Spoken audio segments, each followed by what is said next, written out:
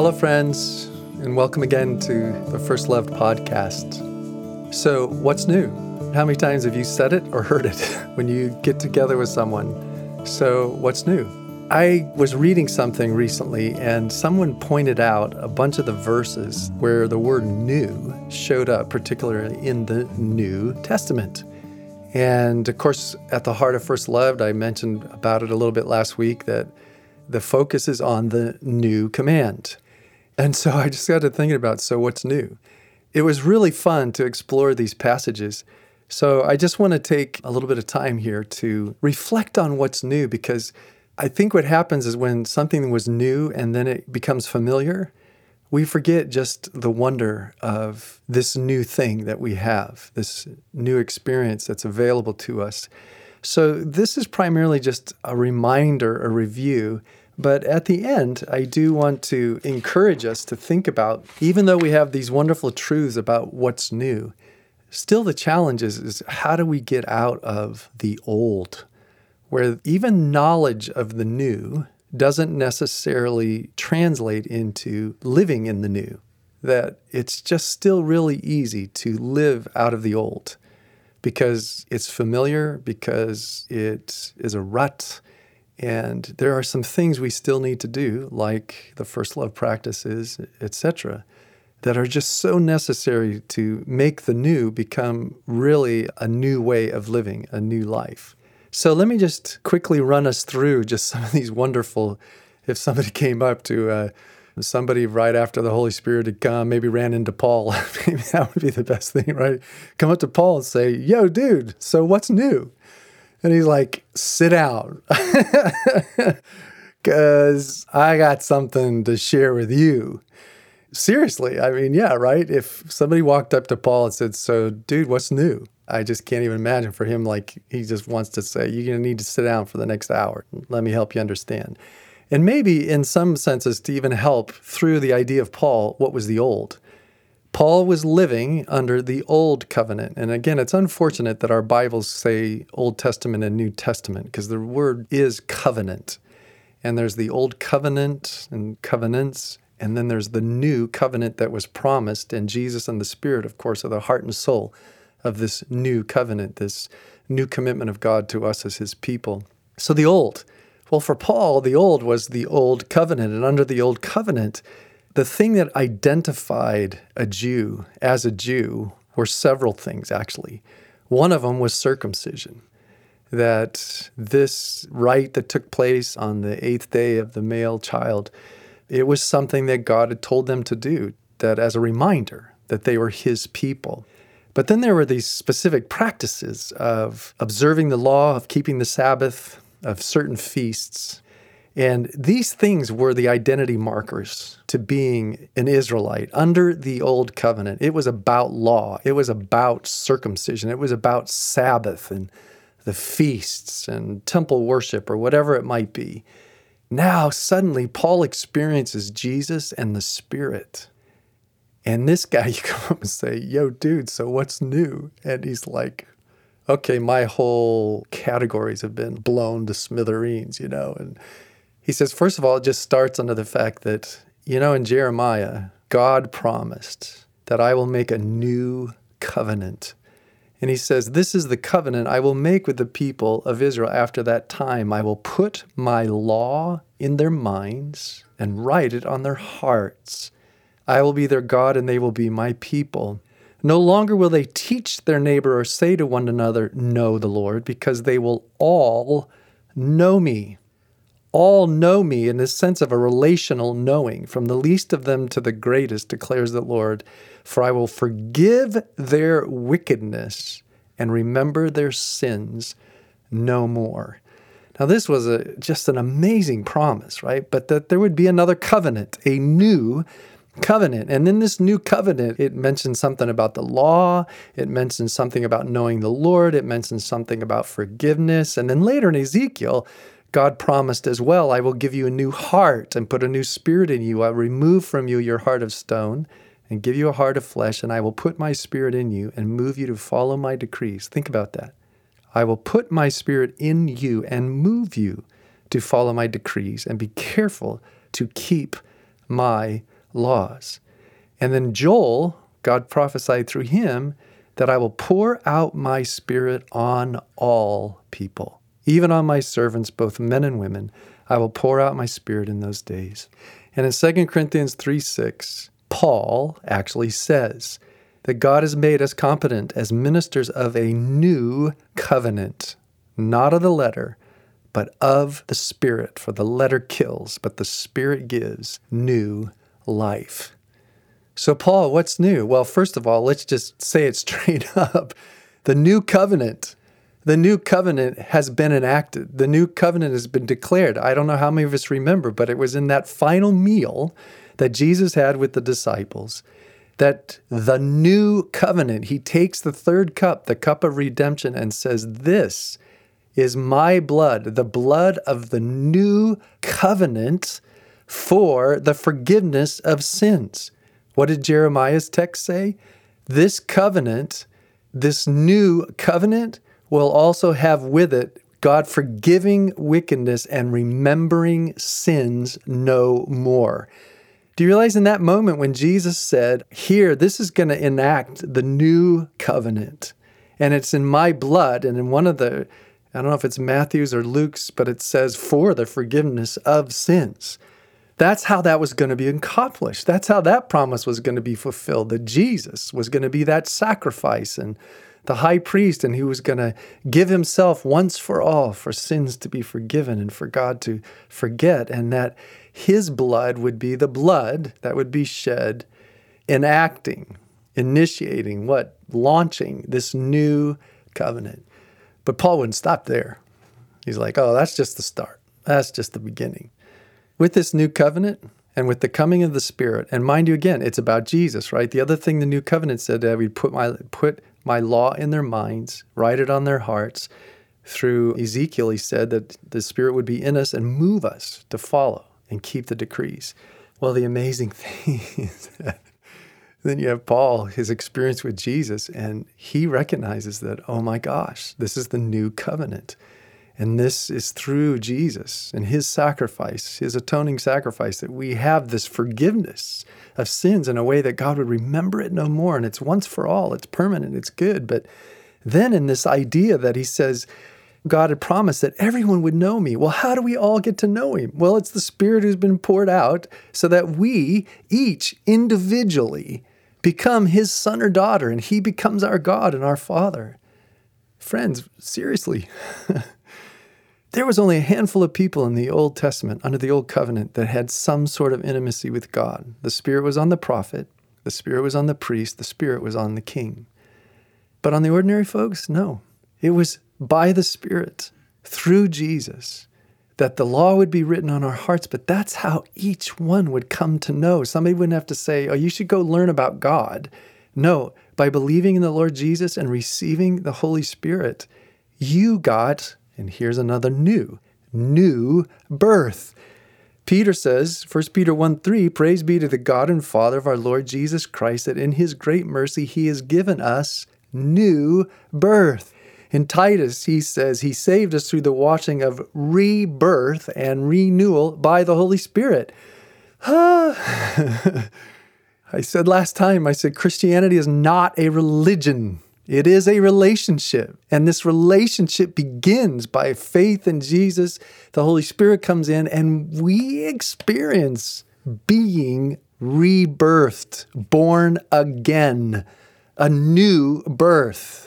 This is part of this new covenant, so we can all know him from the least to the greatest and be in that kind of intimate relationship with him. But not only are we born individually into this relationship, but Paul then also promises that in Ephesians, he says his purpose, when Jesus did all this for us, he said his purpose was to create in himself one new humanity out of the two. And it's hard to translate, I think, but the idea is that you and I, we were birthed into a new people, into a new family, a new people of God, that it wasn't like the old covenant and the old thing that you were by ethnicity. We are God's people now, his new creation. In fact, there's this amazing moment where in Galatians, this is Paul, circumcision, law, Sabbath, feasts, etc. Paul says this in Galatians 6:15-16. Neither circumcision nor uncircumcision means anything. Seriously. Somebody look at Paul and go, dude, have you lost your mind? He says, oh yeah, totally. The new covenant, Jesus and the Spirit, totally. But I'm telling you, this stuff doesn't mean anything. And then he says, what counts is the new creation. Peace and mercy to all who follow this rule, to the Israel of God. And most scholars believe that Paul's referring that the Israel of God is no longer the circumcised. It's those who have put their faith in the Lord Jesus and experienced the Spirit, that we are the new Israel of God, the new people of God.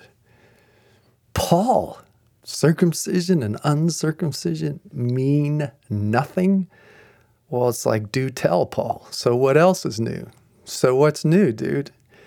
And then comes this moment. I still don't understand why it's not one of the most, like John 3:16.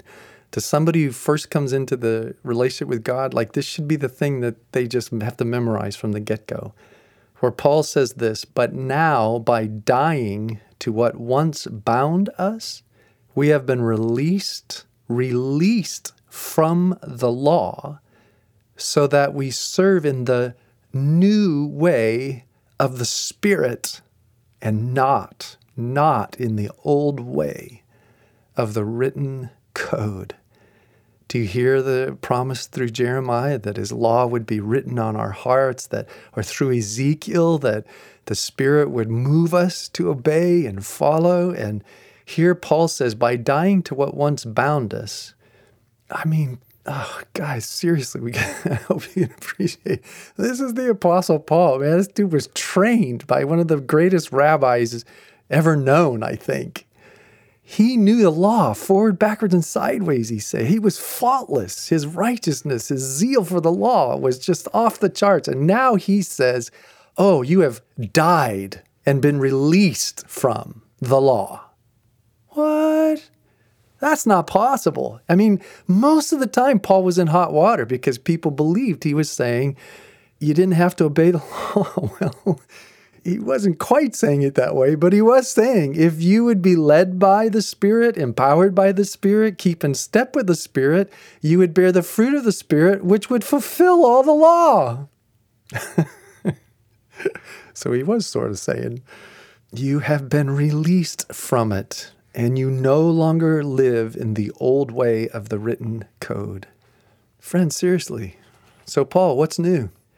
The new covenant. You and I live in this time of the new covenant being fulfilled, and the essence of those promises in Jeremiah of this new covenant of him being with us and us being, he would be our God and we would be his people and everybody would know and sins would be forgiven and the law would be on our hearts. This all happened through Jesus and the Spirit, so that you've got a guy who these things mattered. He was killing people because people were saying that these things didn't matter. And now he became the primary spokesman to the fact that under the new covenant, no, you are in the family of God. You are one of his people through this new birth. And when you get this new birth, you become a part of this new creation, this new people, this new family. You are transformed from the inside out. And then the Spirit empowers you to walk in the new way of the Spirit and not in the old way of the written code. And how many Christians are still trying to do their walk, trying to live up to law, where Paul's saying, no, under the new covenant, if we would pay attention to the Holy Spirit, listen to him, follow his promptings, we will inevitably fulfill that law, which he said ultimately, loving your neighbor as yourself, fulfilled the law. Well, how much more does then finally the new command? Do you see these new things? So what's new? Finally, it's the new command too, is that not only do we live out by the Spirit, the love of the Lord, but the final one, the new command that was given on the same night that the new covenant was going to happen through Jesus' death. The new Spirit, the new command, is that new command is this relationship thing. It's about coming to him. We talked about last time of spending time together to be loved so that you could love as and because loved. And that's only possible through Jesus and the Spirit. And the joy is as you go out there and love as you're loved, you're going to fulfill the law. You're going to keep it. You're going to do it. That's life under the new covenant. That's what it means to be a part of the new people of God, the new creation, the new birth, the new way of the Spirit walking out the new command. Well, that, like I said, I just wanted to remind you of this wonderful thing because we can easily forget how radical, how crazy cool this time in which we live under the new covenant. And yet, how many of us, many of you listened, know this. And yet still at times we find ourselves still living out of old beliefs.